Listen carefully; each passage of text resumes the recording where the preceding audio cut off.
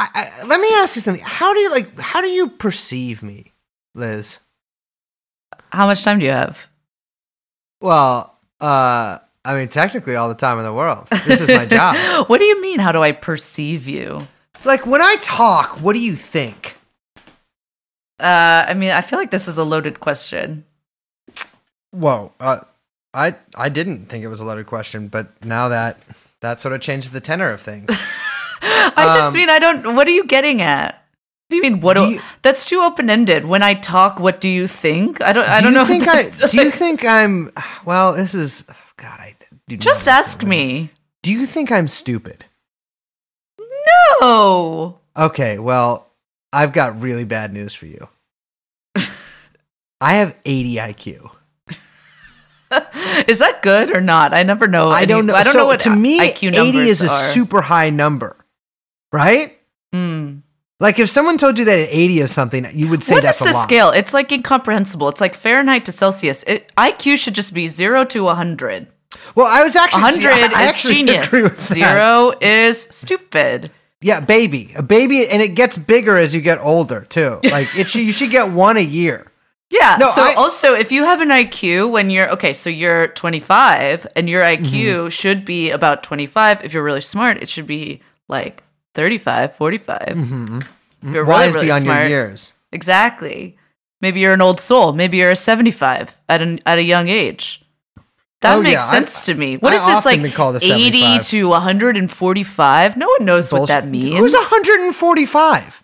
No, I'm talking about the IQ range. I know, but like, who is that? Like, who has that? Why would you have? What's the point of that? Me, I have that. You have that? Well, okay. Wow. Well, that makes sense. Have I ever told you about my group Mensa? Jeffrey Epstein. Jeffrey Epstein. Jeffrey Epstein. Jeffrey Epstein.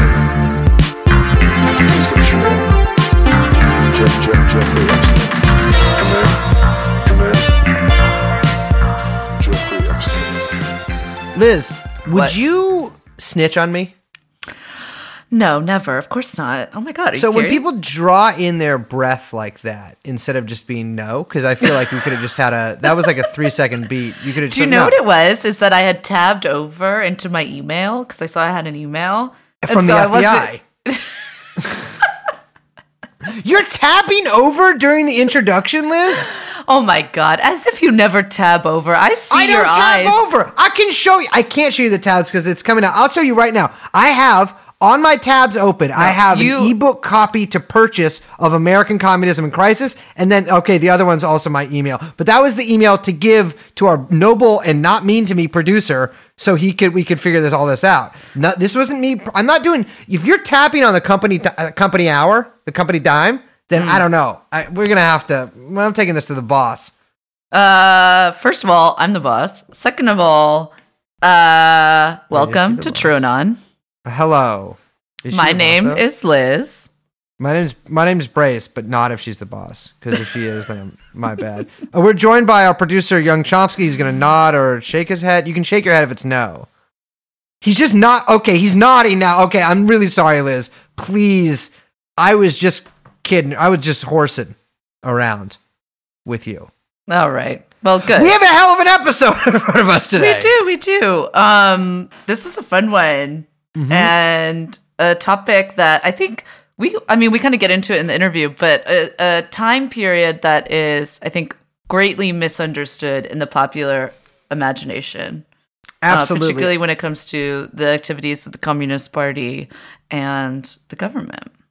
Absolutely. I think that this is especially in times like these when we touch on this a lot in certain points in the interview. In times like these when there is this sense and this reality in some sense of heightened repression of people for whatever reason, it's really good to like not view this as like an aberration or something that's like, crazy that's happening for the first time or whatever, but to actually look at this through the lens of history, which a lot of people really do not like doing, which bothers me to no small extent. But yeah, we have with us a renowned scholar, which is always good to have. You want to hit play, baby? Yeah, let's get into it. Root hog and I, friend root hog and I, gotta get to Boston, root hog and I. Psycho and Vanzetti die at sundown tonight, so I've gotta get to Boston, root hog and I. Train wheel can roll me, cushions can ride, ships on the... Well, we have with us here today, ladies and gentlemen, Aaron Leonard, an author and historian who's written a couple books in the past, Heavy Radicals, about Maoist repression. Unfortunately, not about Maoists doing the repression, about Maoists being repressed, and in the USA, and Threat of the First Magnitude, about informants. No, it is not a biography of yours truly. It is about informants who've gotten to the highest levels of organizations in the past, and he's out now with The Folk Singers and the Bureau, a book about, well, two of my greatest passions, folk music and the FBI. Aaron, how you doing? I'm doing well. Thanks for having me on. Yeah, thanks for coming. Yeah, very, very excited. Big time folk fan, and I think maybe for some of our, let's say, more hip-hop style listeners, when we talk about folk music, who are we talking about? Like in this book in particular? Yeah, I mean, the folk music more generally is academics like to debate what it is, where it comes from. I'm not a musicologist, so I'm not burdened by that. The people I'm particularly interested, well, okay, so how did this book come about? I finished two books that focused more on Maoism in the 60s and 70s, and I thought I was going to write about the FBI and the musicians of the 60s, right? Jefferson Airplane, MC5. I couldn't get the files. Actually, since then, I've gotten more files, but that's for another time. But in the course of researching this, I read this book by Sean Wilentz, Bob Dylan's America. And he talked about Woody Guthrie. You know, I kind of knew Woody Guthrie, this land is your land, I ain't got no home. I didn't know his political background. I knew he was kind of left and progressive, man of the people. But Wilentz basically alluded to the fact that he was very close to the Communist Party. So I sent off for Guthrie's FBI file, and sure enough, you know, they had it. And I started reading it, and it was very interesting. And then it occurred to me, well, if Woody had a file, Pete Seeger, well, I knew he had a file, but I never actually looked at it. So I looked at it. And then there were other people like Alan Lomax, who was this song collector, ethnomusicologist. I got his file. Then I got Sis Cunningham, this out of Oklahoma, who was part of this group, the Almanac Singers. She started Broadside magazine that introduced the world to Bob Dylan's song. I got her file. And it quickly became apparent that everybody who was in the folk movement of the 40s and 50s who had any kind of relationship to the Communist Party, including Burl Ives, Sam the Snowman from Rudolph the Red-Nosed Reindeer, they had an FBI file. So I said, well, you know, there's a book here, and I can understand it. And at the same time, I had started to be interested in how the Communist Party was basically suppressed in the period 47 to 56. So there you go. Yeah, I think there's sort of two converging kind of timelines here in the book. I mean, that's certainly what I noticed, is that you kind of go through the history of the Communist Party from maybe the late 30s to the 50s, and then you also concurrently was the folk music movement, which they sort of both like really rose up. I mean, specifically this brand of folk music, they both sort of like came into prominence and were very popular around the same time, and then sort of were both, let's say, drained in popularity. I mean, of course, folk music did continue, but mostly with different artists in the 50s and 60s. And it's really interesting to see sort of the interplay between the two, because I grew up too knowing that, like, you know, Pete Seeger's like this lefty, you know, he played at Barack Obama's inauguration, man. You know, he's a big progressive, and like you said, you know, with this land is your land, that kind of stuff. But it becomes apparent, especially reading this. I did not know like how exactly involved they were. I knew that, like, I just read a book about, we were talking about earlier about a communist summer camp. They talked about Pete Seeger coming up there with Paul Robeson, but I didn't know that like Seeger played that famous Peekskills concert with Robeson or anything like that. And so that's something I was really interested is in that actual direct relationship between these singers and the party. It wasn't just like purely sort of a fellow traveler type relationship, but they actually had some pretty close contacts with especially the New York party. Yeah, I kind of have, to read the literature, it's like nobody was ever in the Communist Party. Mm-hmm. It's like everybody's falsely accused or said to have been, blah, blah, blah, blah. But the level of anti-communism in the United States is such that, one does not acknowledge having been in the Communist Party except in, certain specific exceptional instances.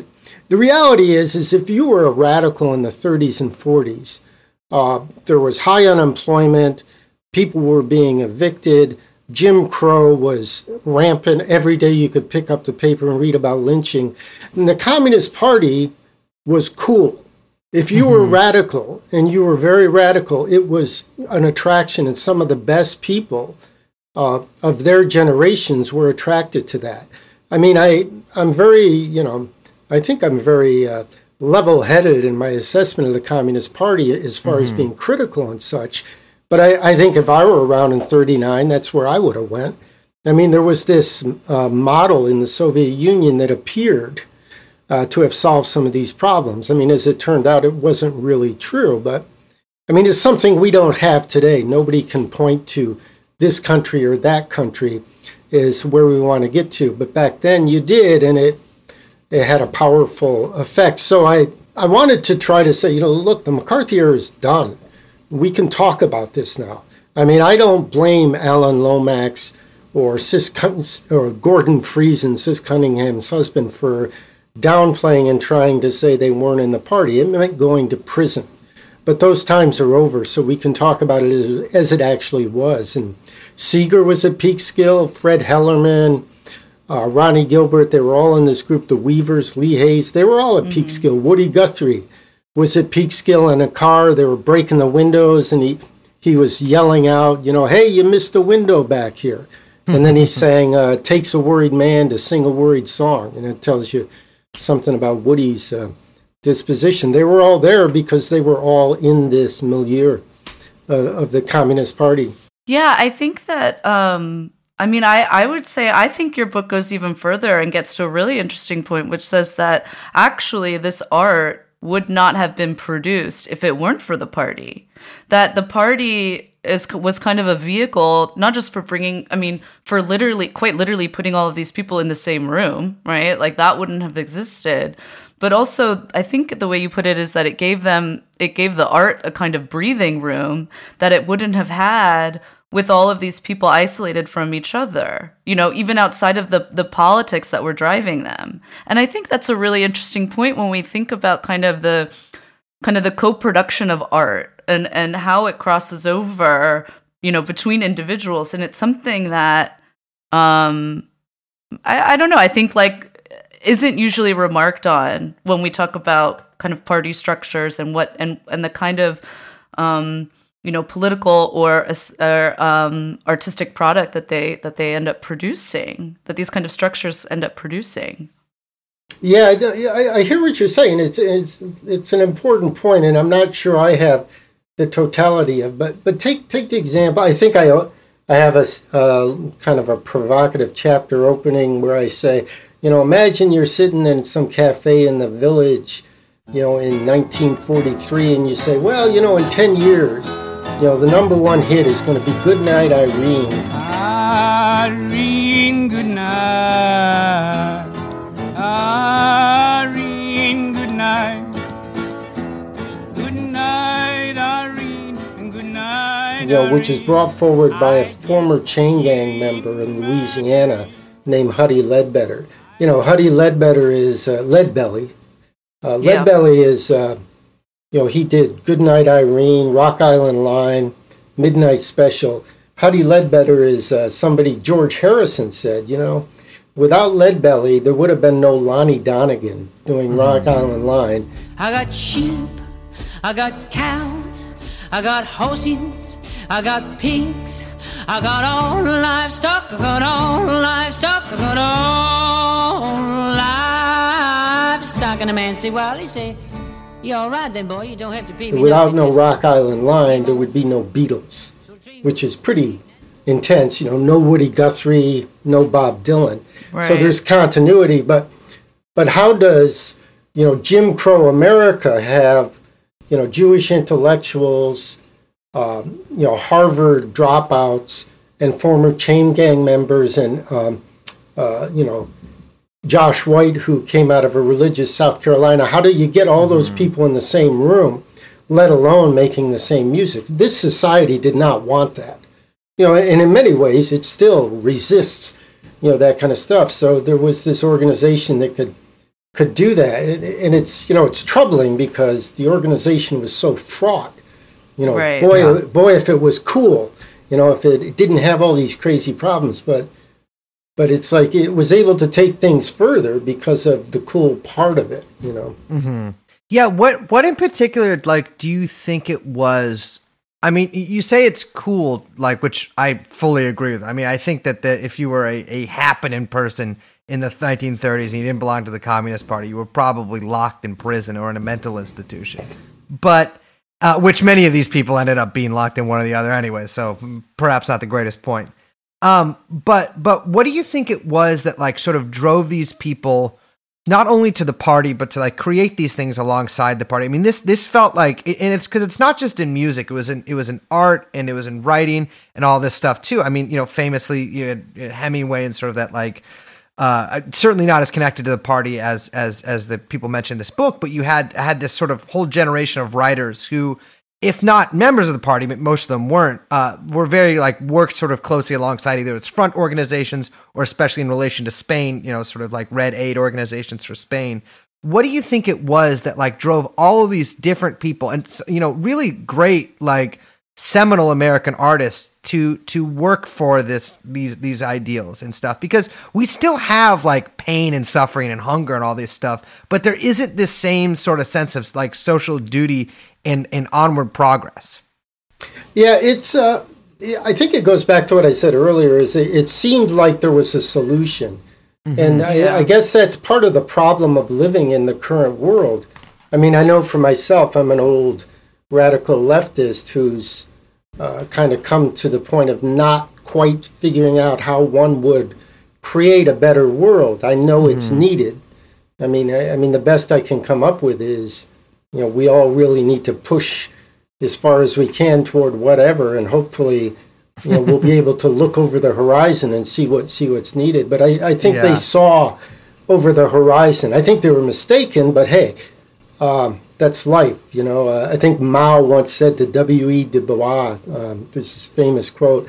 He said, "Oh, you know, I've made so many mistakes," and Mao said, "Well, you never made this mistake of giving up, right?" So I think that's where we are. We can't give up, but what the answer are elusive. But and then the other thing is, because as you were speaking, you were making me think, you know, artists are different. I mean, I didn't used to think this. I had this whole Marxist thing about, we're all blah, blah, blah. We can fundamentally be the same. Paintbrush workers. Yeah, artists look at the world different. I have an artist friend. I'll be walking along and I'll be 2 blocks ahead and they'll be staring at a flower, you know, because they're seeing something I don't see. And at their best, they see into the future. I think these folks discovering this folk music felt they had discovered something, and they certainly had. I mean, they discovered humanity's legacy of passing these wonderful songs and fine-tuning them and, you know, smoothing them and then passing them on, and a lot of them are still with us. You know, it'd be a good discussion to have. What are the roots that exist now? But I think they thought, I mean, there's a quote from Sis Cunningham. She went to this, I think it's this school in Mena, Arkansas, when she was in her early 20s, and she was reading Das Kapital, and the sense of community at the school was such she felt like, oh, there's a whole new world that I was being introduced to, which, you know, that's cool, but it's got to be real, otherwise it's just religion, right? Yeah, or you know, I mean, we saw people intentionally try to create that whole new world on a small scale in the 60s and 70s, and really today, but just not in such like a vulgar commune form or whatever.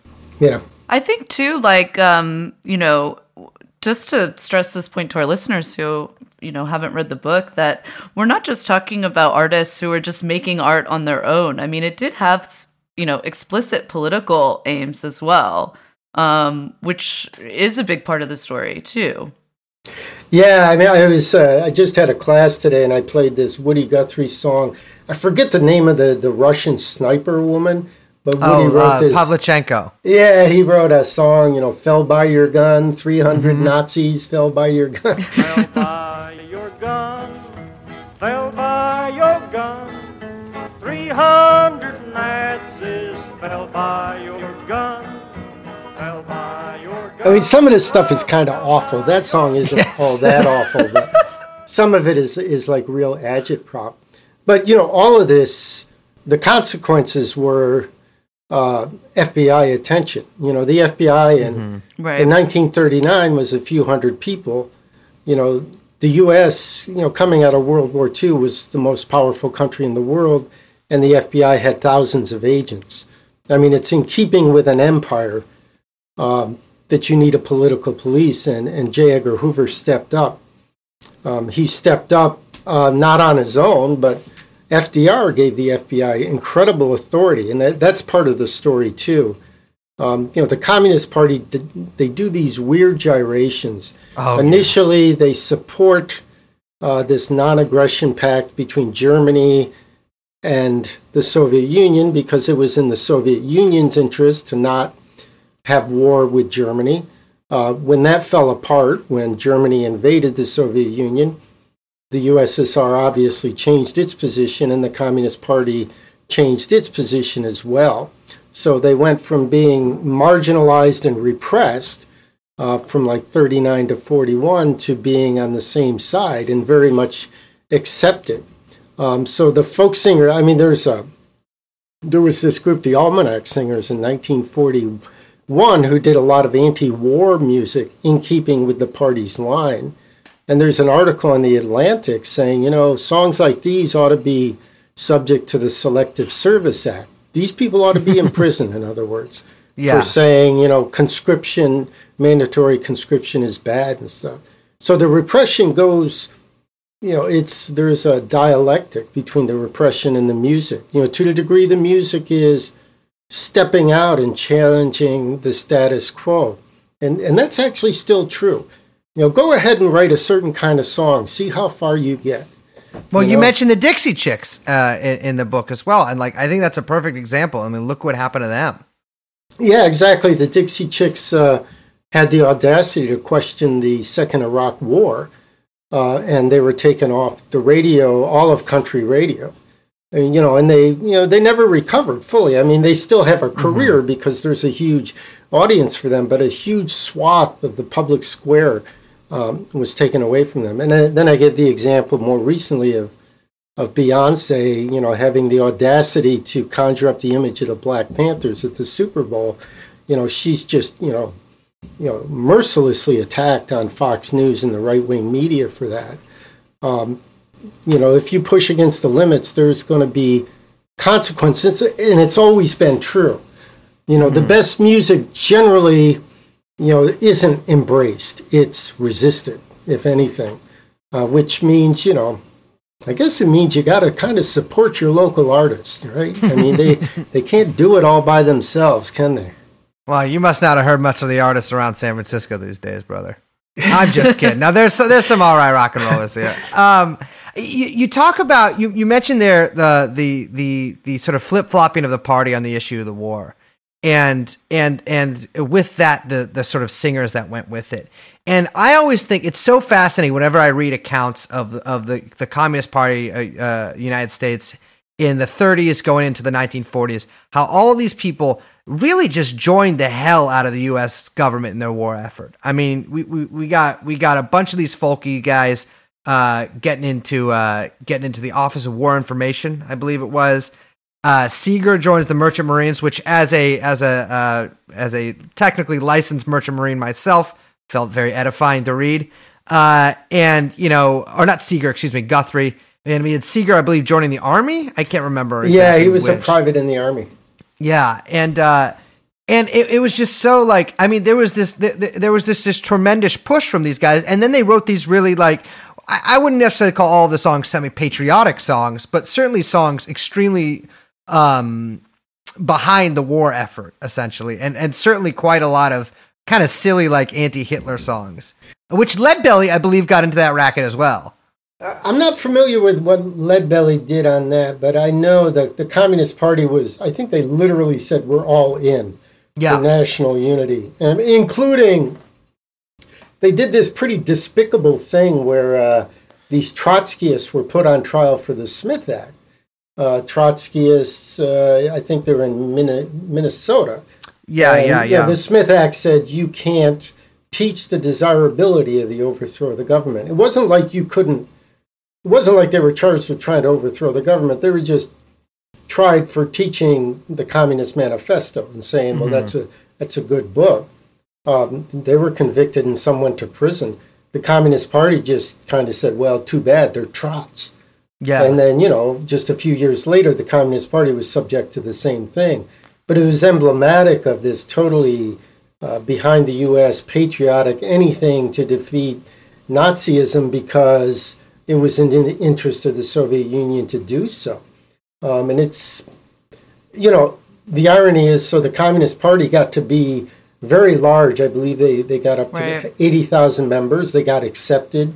I think I have in the book a quote where they stopped Cisco Houston for a man of the street interview for the Daily News. And he talks about how great it is, the Soviet Union fighting Hitler and how they were instrumental in winning the war. I mean, what's striking is he felt he could say that to an on-the-street reporter.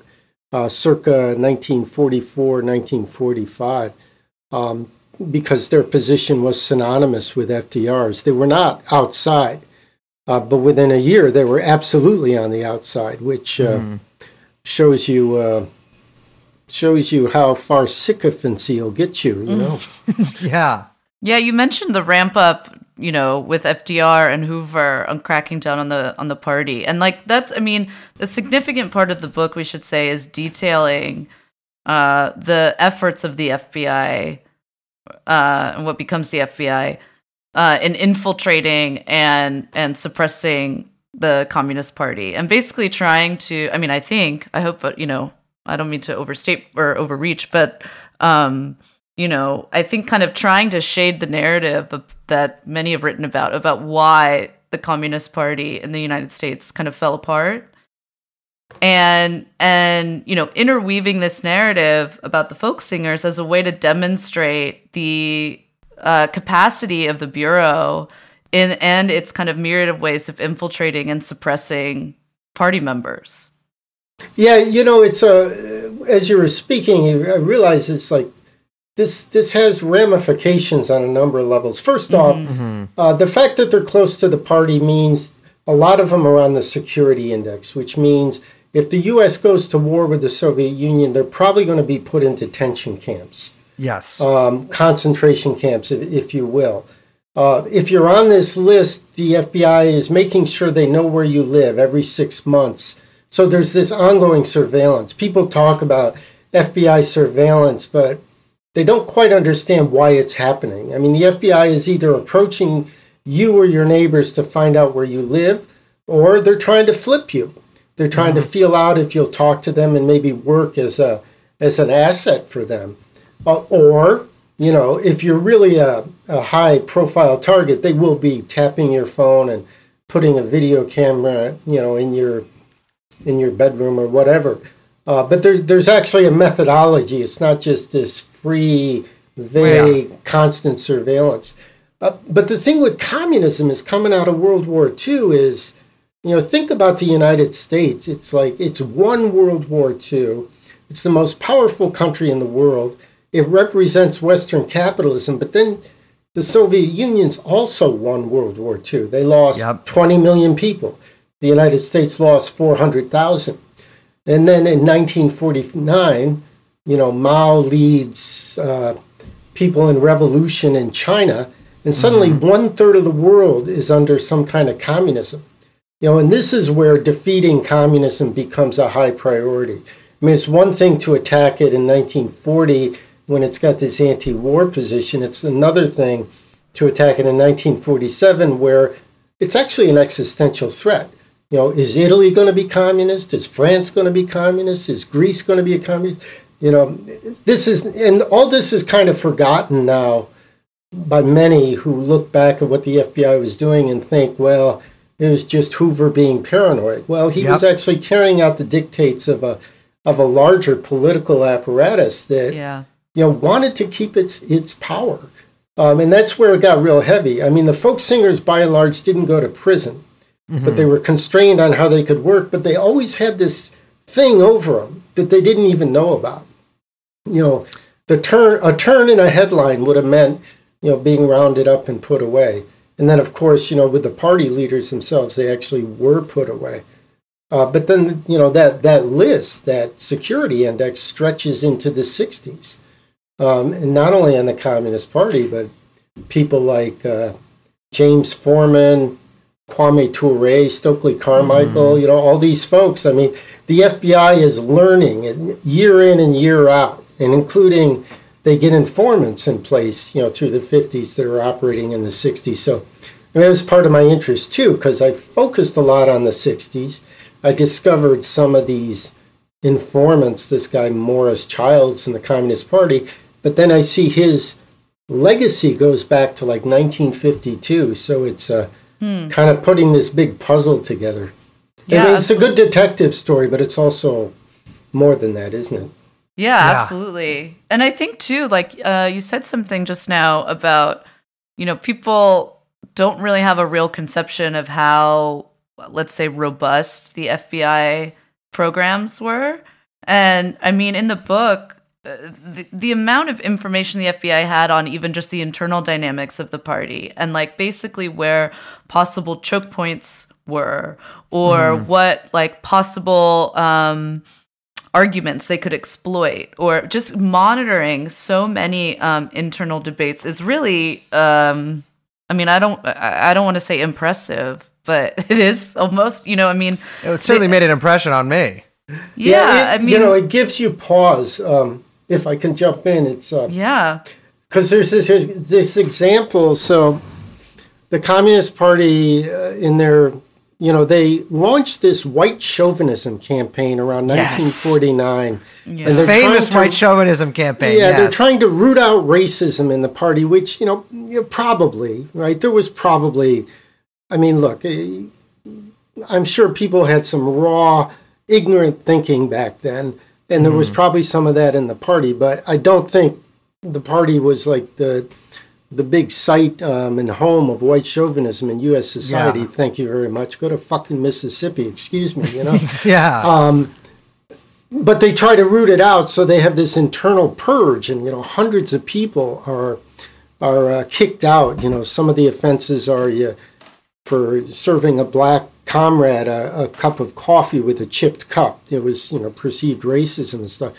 I mean, there's a whole thing for me to get into this about some of the people they alienated, but, you know, for the sake of this example, in 1962, the FBI, basically drawing on the old white chauvinism campaign, circulated surreptitiously documents to the California Party accusing certain comrades of white chauvinism, and they actually lost an entire branch in Compton as a result. I mean, the FBI did this as part of its counterintelligence operation. So they're monitoring the internal politics, and they're using it against people, which it just says to me, you know, you better have your internal house in order and not be doing a bunch of stuff that, you know, you probably don't need to be doing that way. You know, there's other ways of addressing these things, you know. Aaron, I first read about the white chauvinism campaign, like, I think I've heard about it before, but like really read about it about 5 years ago in that book, The Romance of American Communism, which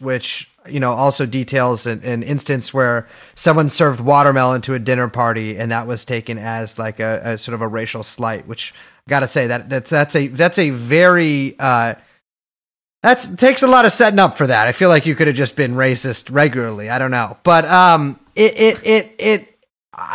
your description here, I mean, when I read that, I was like, wow, that is absurd. But in the intervening years since I read that, in the past 5 years, it just struck me how many of these tactics are just like, it's repeated again and again and again. I mean, even in one part of your book, you talk about a woman in New York in this mixed race, like folk, these people who are getting ready to put on this concert. One of them is like, well, I don't think the Weavers should play because they're essentially he accuses them of doing cultural appropriation of black music.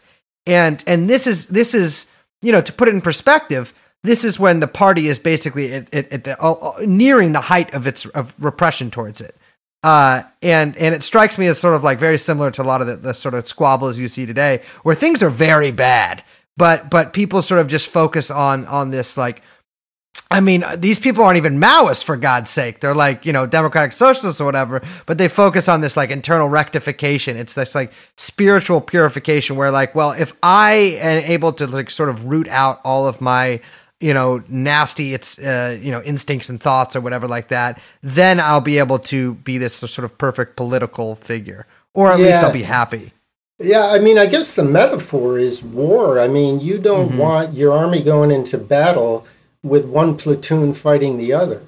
I mean, that's essentially what these purges are like. But there's this, I quote Pettis Perry, who was an African-American comrade in the Communist Party, and he gives this blustery 1950 speech. I mean, if you ever read Stalin has simple sentences with absolute declarations, and Perry says, well, some comrades think now is not the time to fight white chauvinism.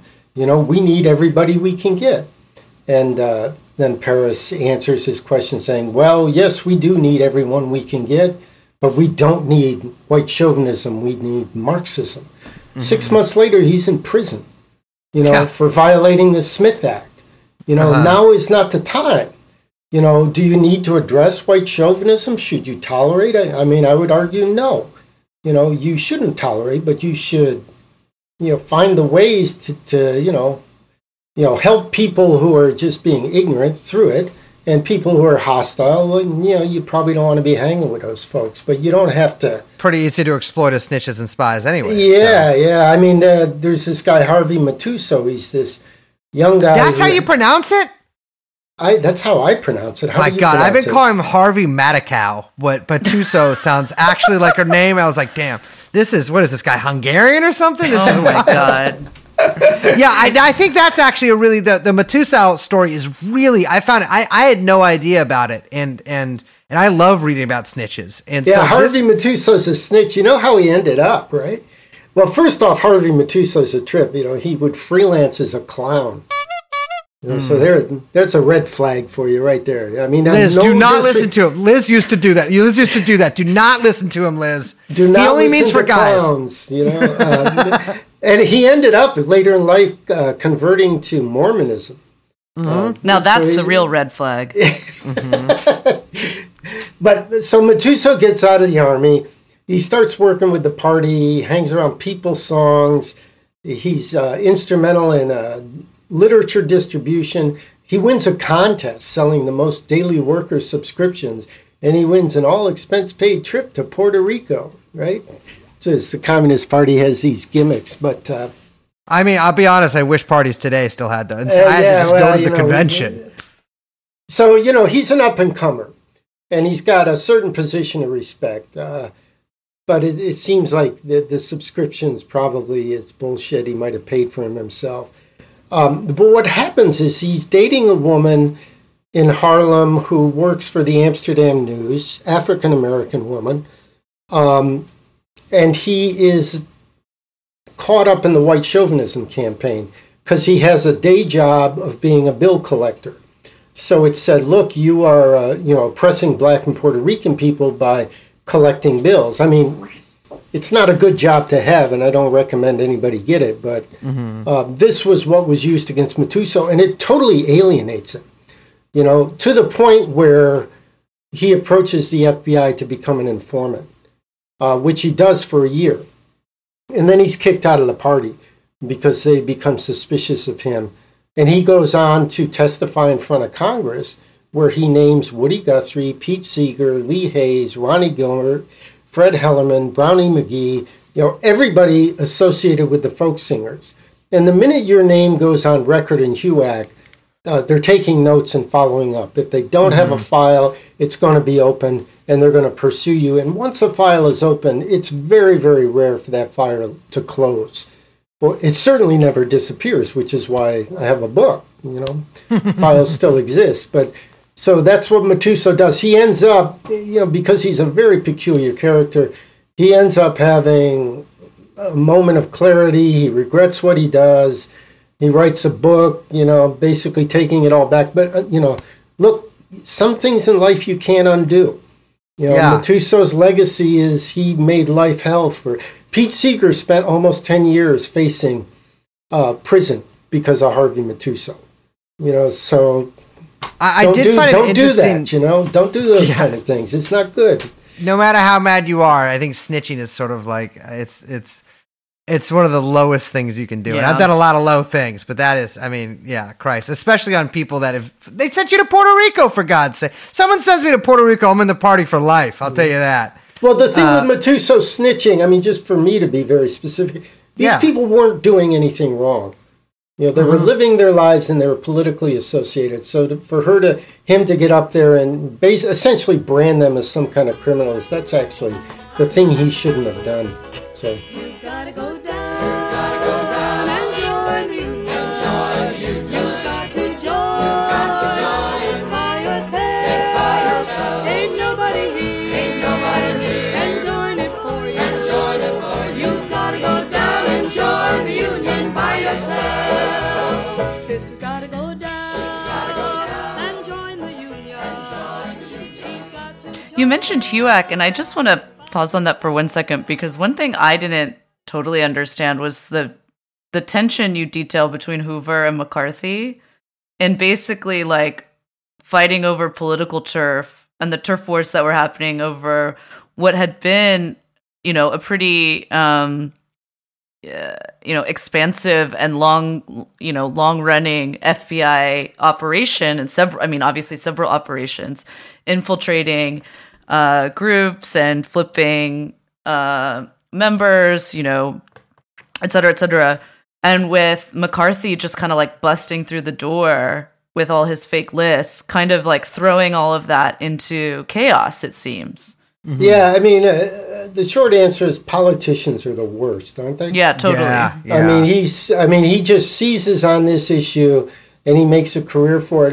One of the things I hope people reading the book will walk away with is a better understanding that McCarthyism is a misnomer. We're actually talking about a second Red Scare that starts in 1947, 3 years before McCarthy, and it goes on 3 years plus after McCarthy is thrown down. He was a dangerous man. He was a powerful person. He could ruin your career. I believe he drove some people to suicide. Oh, he was also Roy Cohn involved in all this. Roy Cohn was his aide, but Bobby Kennedy, right out of law school, worked for Joe McCarthy.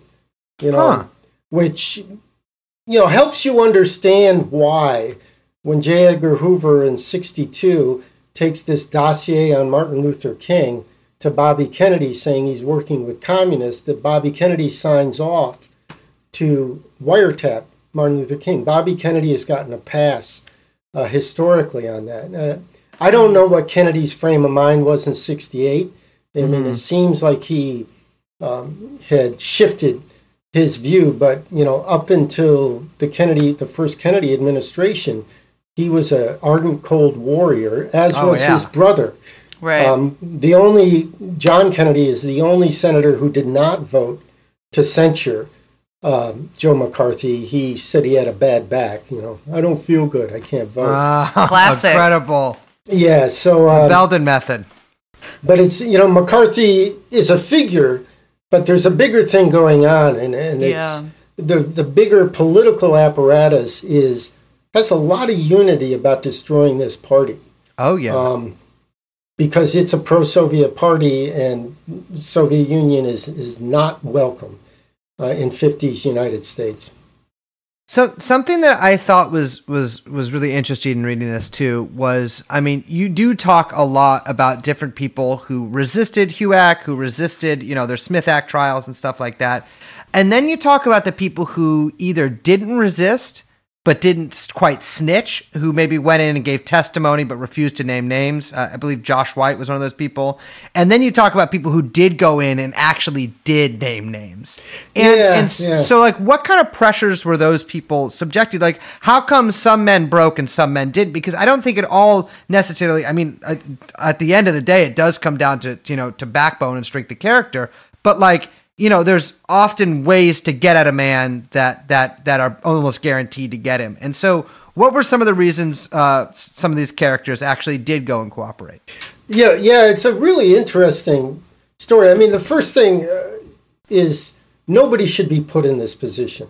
These people should not have been put in a position. You have to either go to HUAC and talk and name your friends and subject them to possible imprisonment, or you have to go to prison yourself. Yeah, that is like a terrible position to put these people in. Okay, but saying that, I think what you just described is, people do have to make decisions. Life forces you to make consequential decisions. Millard Lampell, who ended up winning an Emmy in the 60s for a television show, he later did this series, Rich Man, Poor Man. He was in the Communist Party. He testified in front of HUAC and said, I'm not naming names. I can't do it. These people are my friends and colleagues, and it would be against everything I believe in. Now, as it was, he didn't go to prison. So, good, but he was willing to. Pete Seeger went in front of Congress and said, look, this is the United States. You claim to have, freedom of speech, and I don't think you should be asking me these kind of questions. He didn't go to prison on a technicality, but he faced some real difficulties. Others took the constitutional protection against self-incrimination. So as a result, they weren't held in contempt, but they were viewed as objectively as communists or people lying, willing to lie about it. But then you have Burl Ives and Josh White, and Oscar Brand actually is the even more complicated character. But Burl Ives is famous, his career is on the rise. He's soon going to be in movies. He wins an Academy Award in the 60s, before Rudolph the Red-Nosed Reindeer.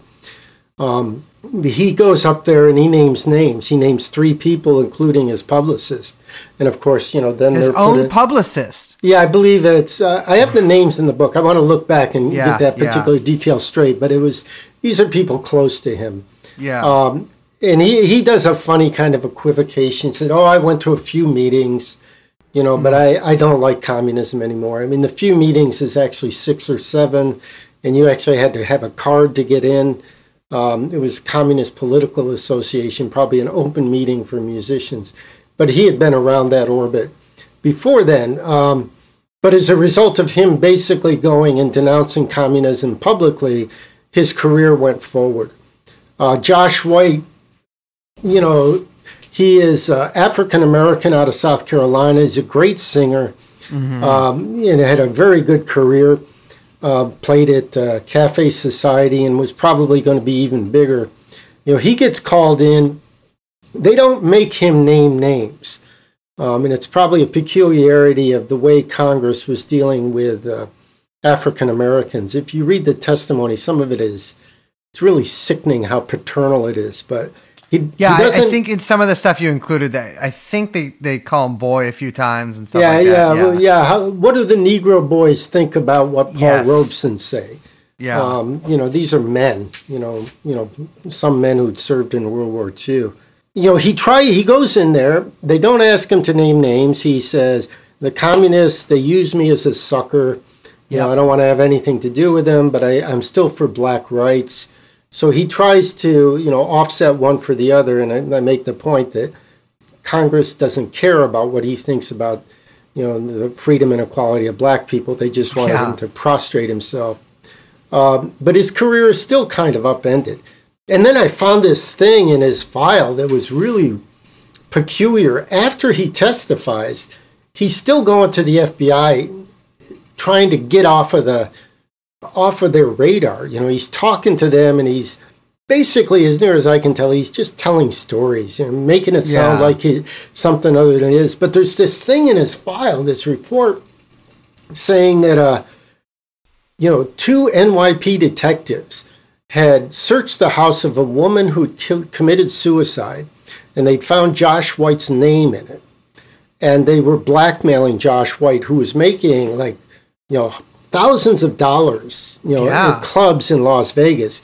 And they were extorting him. I don't know a lot of the other details of this story, but it sounds like he's being blackmailed, which said to me, maybe he was being blackmailed before when he went there. I mean, I don't have proof of that, but I do have proof that, Josh White had this notion of blackmail in mind, which says something, and, I say some things about Burl Ives, which I won't go into here, but there's more operating behind the scenes than just narrow careerism.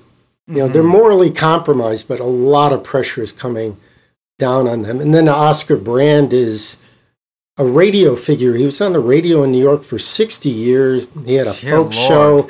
Everybody in the world was on it. And, if you read Oscar Brand's New York Times obituary, it says he was never called in front of HUAC. And I actually discovered that's not true. He was called, and he recalls himself in his 1962 biography that he talked to somebody, that he kind of dodged a bullet. But he also, in the NYU Tamiment Library, there's the files of this former, this Red Channels, this booklet of people who shouldn't be allowed to perform on radio and in film. And they've got the background files, and they've got Oscar Brand writing to them saying, get me off this list. I hate communism. So he negotiated. So, Oscar Brand is like, fortunately, he didn't have to publicly go and name names. But, his story is a little more complicated than he characterized it as being blacklisted by the left and the right. But he stayed on the radio forever. And sure, that's good. I'm glad he stayed on the radio. But I don't think it's quite the way he said it played out.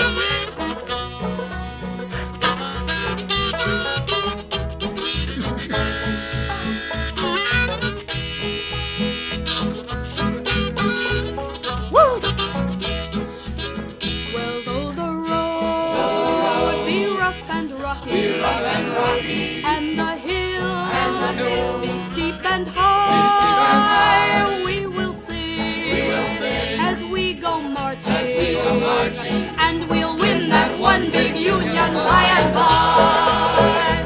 Gotta go down and join the union. You got to join. Well, I think just in a more generalized sense, like I really think that it's important that people today get an idea of just all the various techniques that the government and the FBI gets a lot of attention, of course. I mean, the book's called The Folk Seekers in the Bureau, but you make very clear that this was all levels of government coming down on the party and on, let's say, progressive-minded people. And these techniques that they use, I mean, what you've just described here in this interview, blackmail, threats of blacklisting, surveillance, and I know just from I used to sort of study the post-war kind of careers of Lincoln Battalion veterans. I mean, they would go to their work and they would ask their bosses, if is this person a communist, which obviously give the boss an idea to fire them. I mean, the one thing that we stress a lot on the show is that these techniques don't happen in a vacuum, right? Like they didn't perfect these, these methods of surveillance totally. They refine them, and then they continue to refine them upwards and sort of into the next phase of sort of a Red Scare in the 60s and 70s as well. And I know you've done books on the on repression in the 60s and 70s. And do you see like a through line towards the techniques of repression used by the FBI from the 30s to the 50s up into the ones against the Maoist groups in the 60s and 70s? Oh, for sure. I mean, it's kind of the principle of evolution, right? Favorable characteristics tend to get passed along. And I think tried and true methods tend to get passed along. I mean, if you go on the FBI's website today and you look at their definition of informants, I mean, they still extol the use and the need of informants. I mean, this situation today, I know this isn't exactly your question about the 60s and 70s, but whatever. I think it's relevant. The landscape today is different. I mean, technology has qualitatively transform certain aspects. I mean, certain things can be done technologically that used to involve what they call human intelligence. So I think it would be, naive in the extreme to think, well, this is how they did it then, this is how they're doing it now. I mean, there's just an abundance of stuff at the fingertips that, I mean, if I were out there politically active and street demonstrations not something I do so much, I would really want to be mindful of making myself vulnerable in ways. But the other thing is tried and true methods do hold. And informants, knowing where people live, compromising people, all those things work. And it's kind of, actually, it was funny. It was a backhanded compliment and also gave me pause that the Naval War College has my second book posted, in their library. So I guess they feel people should read that book. So that says to me that, and I read James Comey's book, right? And I was actually struck by the brave man. Yeah, well, I was struck by the fact that Comey actually doesn't understand the agency he headed. I mean, he has these really trite characterizations of Hoover's FBI, which, whoever's saying Hoover's FBI, I tend to think they're probably not looking at the FBI that Hoover led. I mean, he was good at his job, but he was actually part of an organization. I mean, sure, there was a certain cult to the individual and stuff, but the people around him were very loyal and they were very sophisticated. And yeah, a lot of this stuff did get put into the 60s and 70s, and it had a very detrimental effect. And I think a lot of these things are going to be challenges for people striving for social justice today. I don't take a side on these things, but I really don't want people to be victimized who don't deserve to be victimized from these things.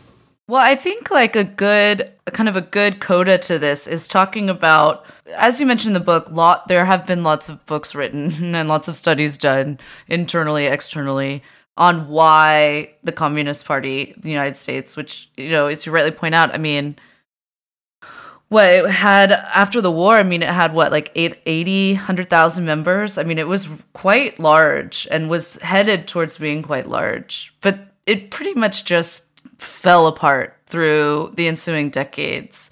And, a lot of the popular narrative around that, not incorrectly, is about a lot of the internal politics and dynamics, as well as kind of what happens to the party after, Khrushchev's famous speech denouncing Stalinism and moving the Soviet Union in a different direction, and the split that causes in the CP USA. But, I think the important intervention of your work is really documenting all the ways in which the Bureau shaped a lot of these internal things and exploited them, as we were saying.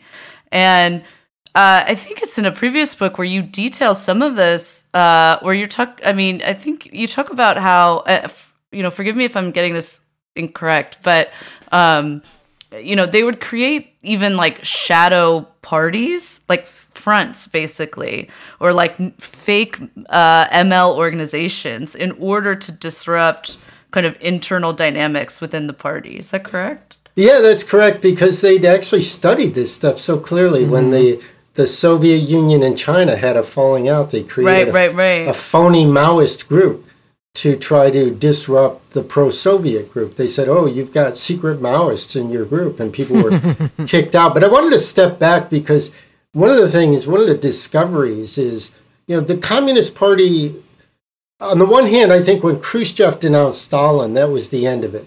Right. People had hung on and they justified everything, but then suddenly you had Khrushchev admitting, look, a lot of people were killed who shouldn't have been killed. A lot of people were put in prison who shouldn't have been put in prison. There was a purge of the military at the cusp of World War II, and that shouldn't have happened. I mean, and this was just basically saying, ripping the veil off the Wizard of Oz, and it disenchanted, split the party to smithereens.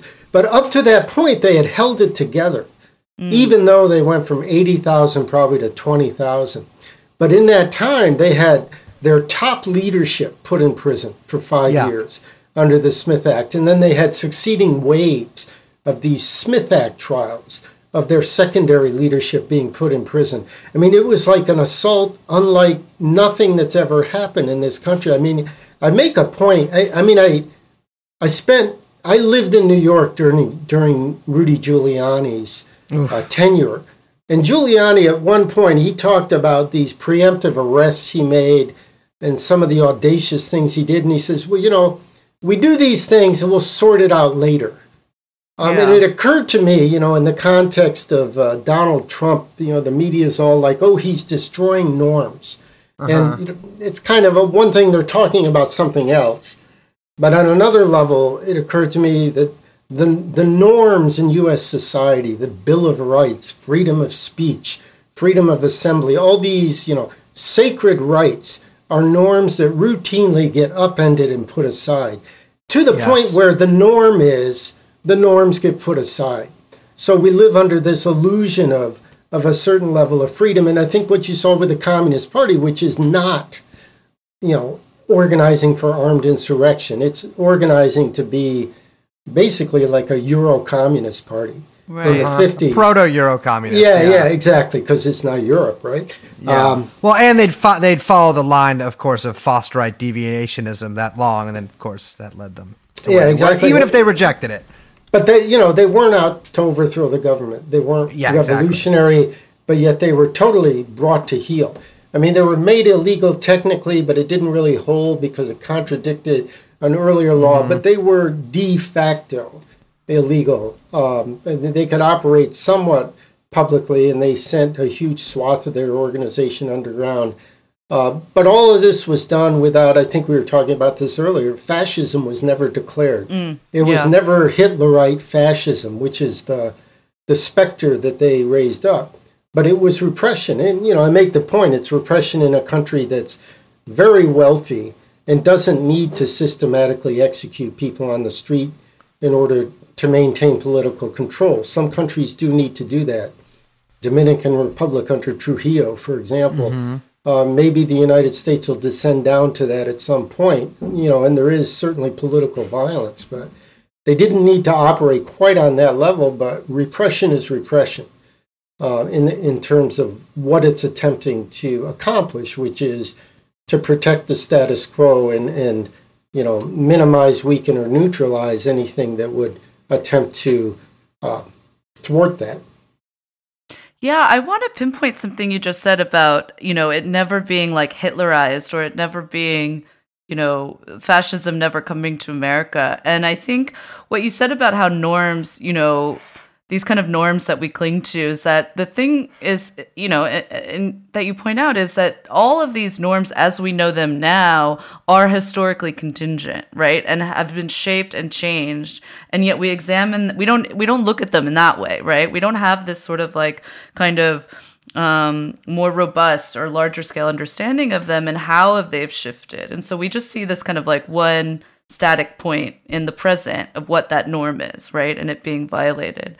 But the thing that gets me, and you point out, I think you point this out very well in the book, is that, you know, whatever it was, that members in the party were always concerned with this kind of like outside, you know, I don't mean to be glib, but the specter of like fascism coming, right?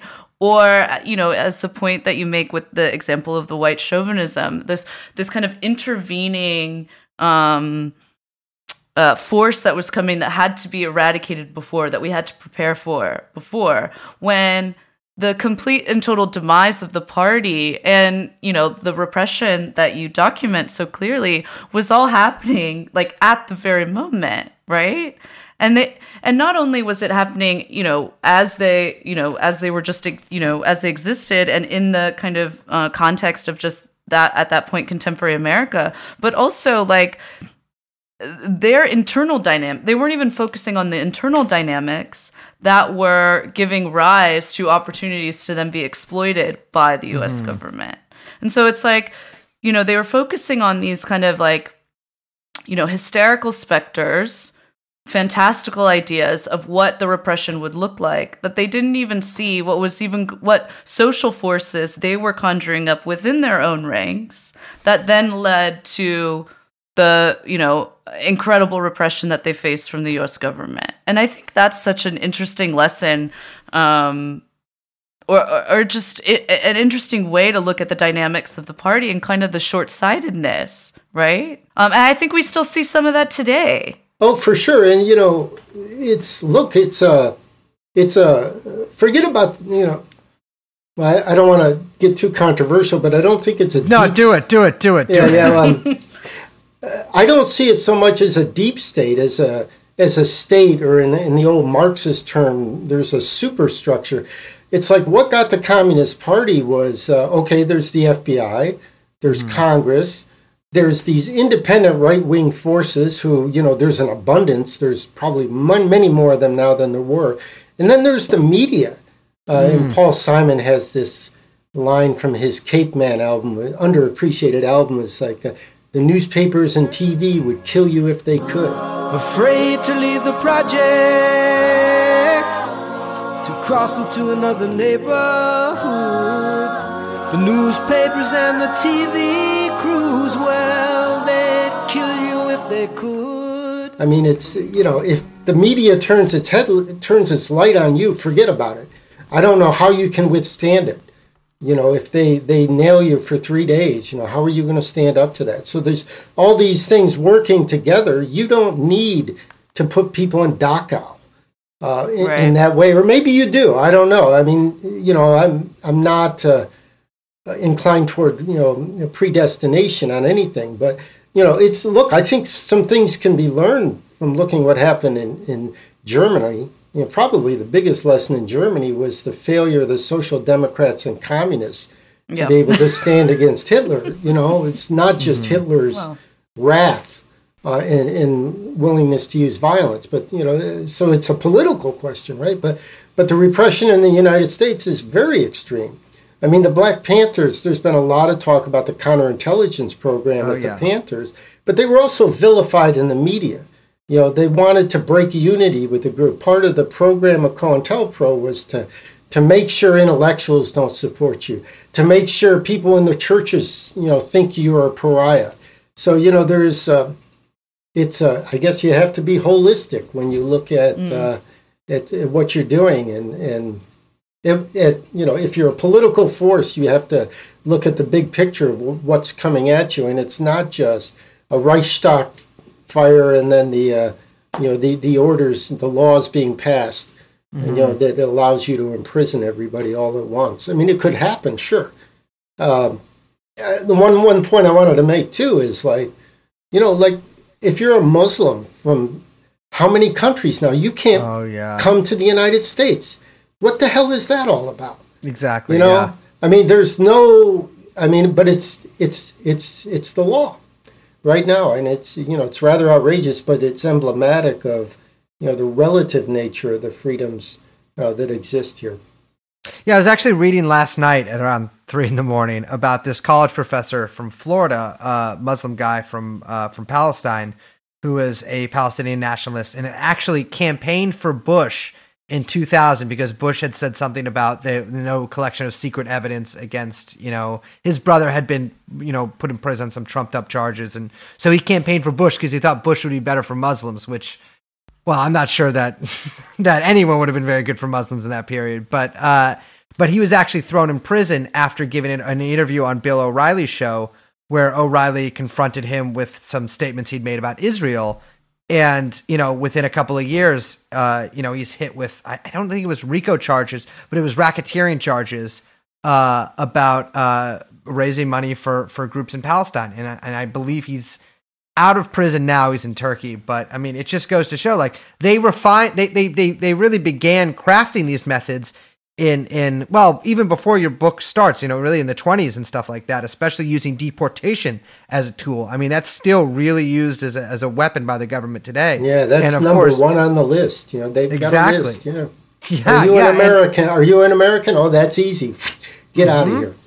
And that was, back then that was kind of easier to use against the left because everyone was from like Hungary and shit. Not to listen. I know I've said the word I love Hungarians. Rashida, if you're listening to this, love you, baby. But there was a lot more foreigners sort of on the left back then. There was a huge amount of people who had left Europe because of their political beliefs and had been able to sort of reconstitute themselves here, often in sort of language-based federations in the Social Democratic Party. But today, the political landscape has changed, and certainly, I mean, we look at it used as a tool, like in those in some of those meat plants that were sort of the subject of these stories at the beginning of COVID. And before COVID, when workers would complain about not getting paid or stuff like that, the bosses would call ICE and get them kicked out. And, those are people being deported essentially for standing up for their rights regarding their labor. And so, I mean, this is still a really effective tool because there's almost no defense against it. I mean, they can get you out if they want to. But Aaron, thank you so much for joining us. Do you have any final top level thoughts or parting wisdom for our noble listeners? No, but I do hope the book is of some value. I mean, I wrote it because it's just a fascinating topic, and I think Repeater Books put up a playlist that I had. I mean, it's too bad, in some of these forums you can't actually get the music out there because that's really what animates things, and it's also kind of what makes life worth living, I think Kurt Vonnegut once said, the Beatles make me happy to be alive, right? Music is fundamentally important. But I think there's a lot in the book. There's a lot of lessons, some of which I'm probably haven't absorbed myself, but it was a good project to try to lay this down and kind of have it there for people to hopefully have some use of. To little listener tip here.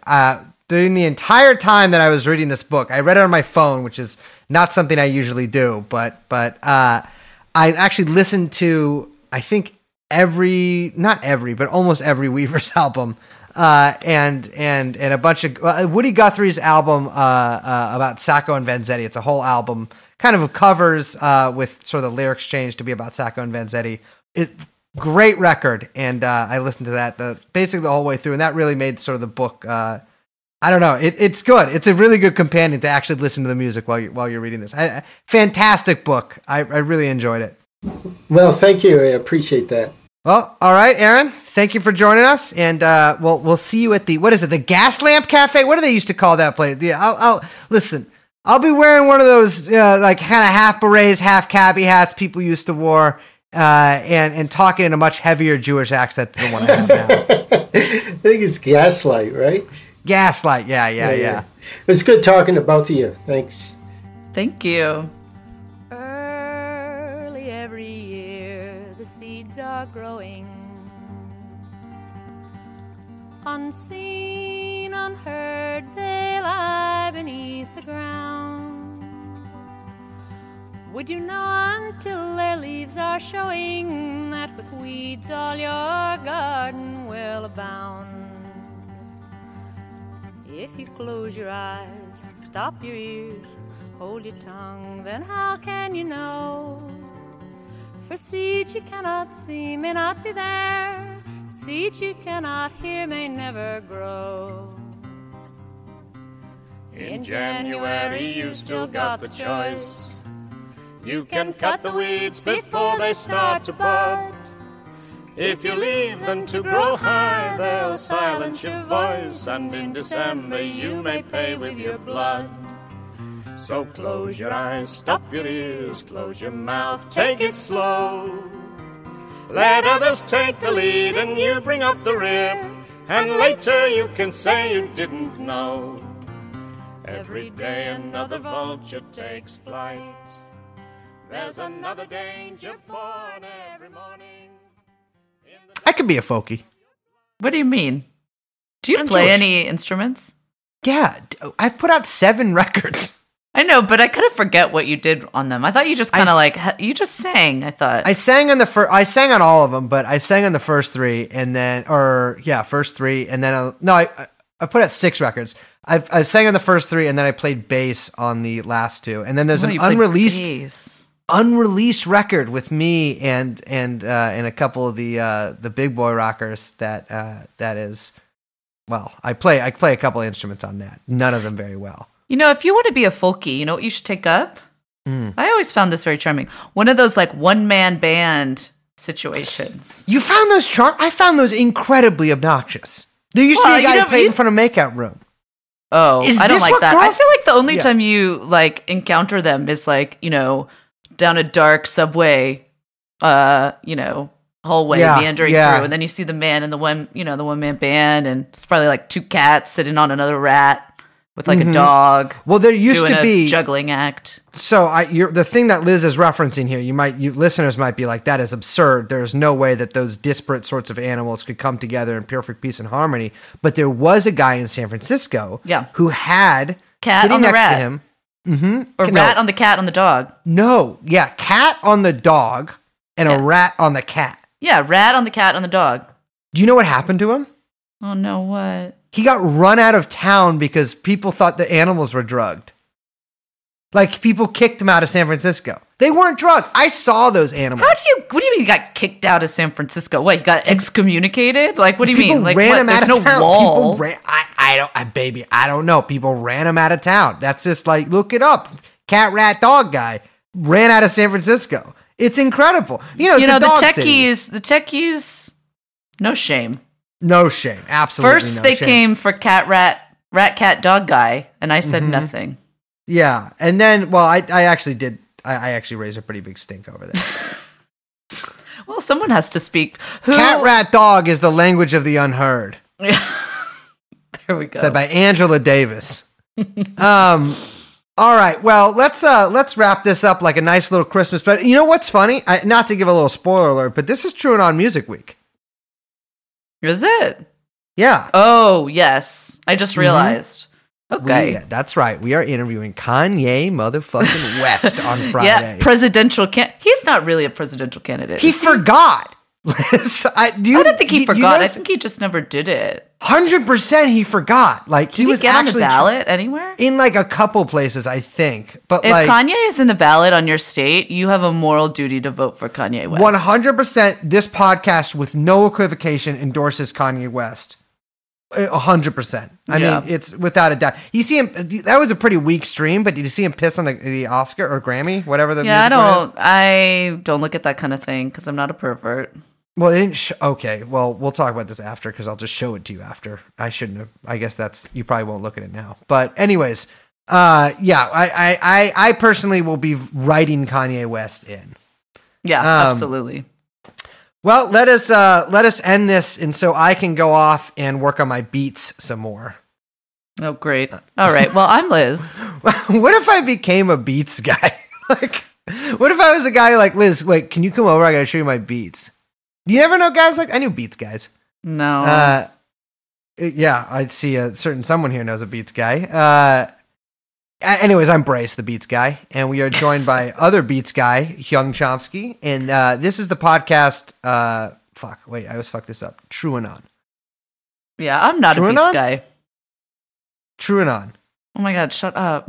Okay. We'll see you next time. Bye-bye. Beats guy. Here's what you want. Jeffrey Epstein. Here's what you want. Jeffrey Epstein. Here's what you want. Jeffrey Epstein. Here's what you want. Jeffrey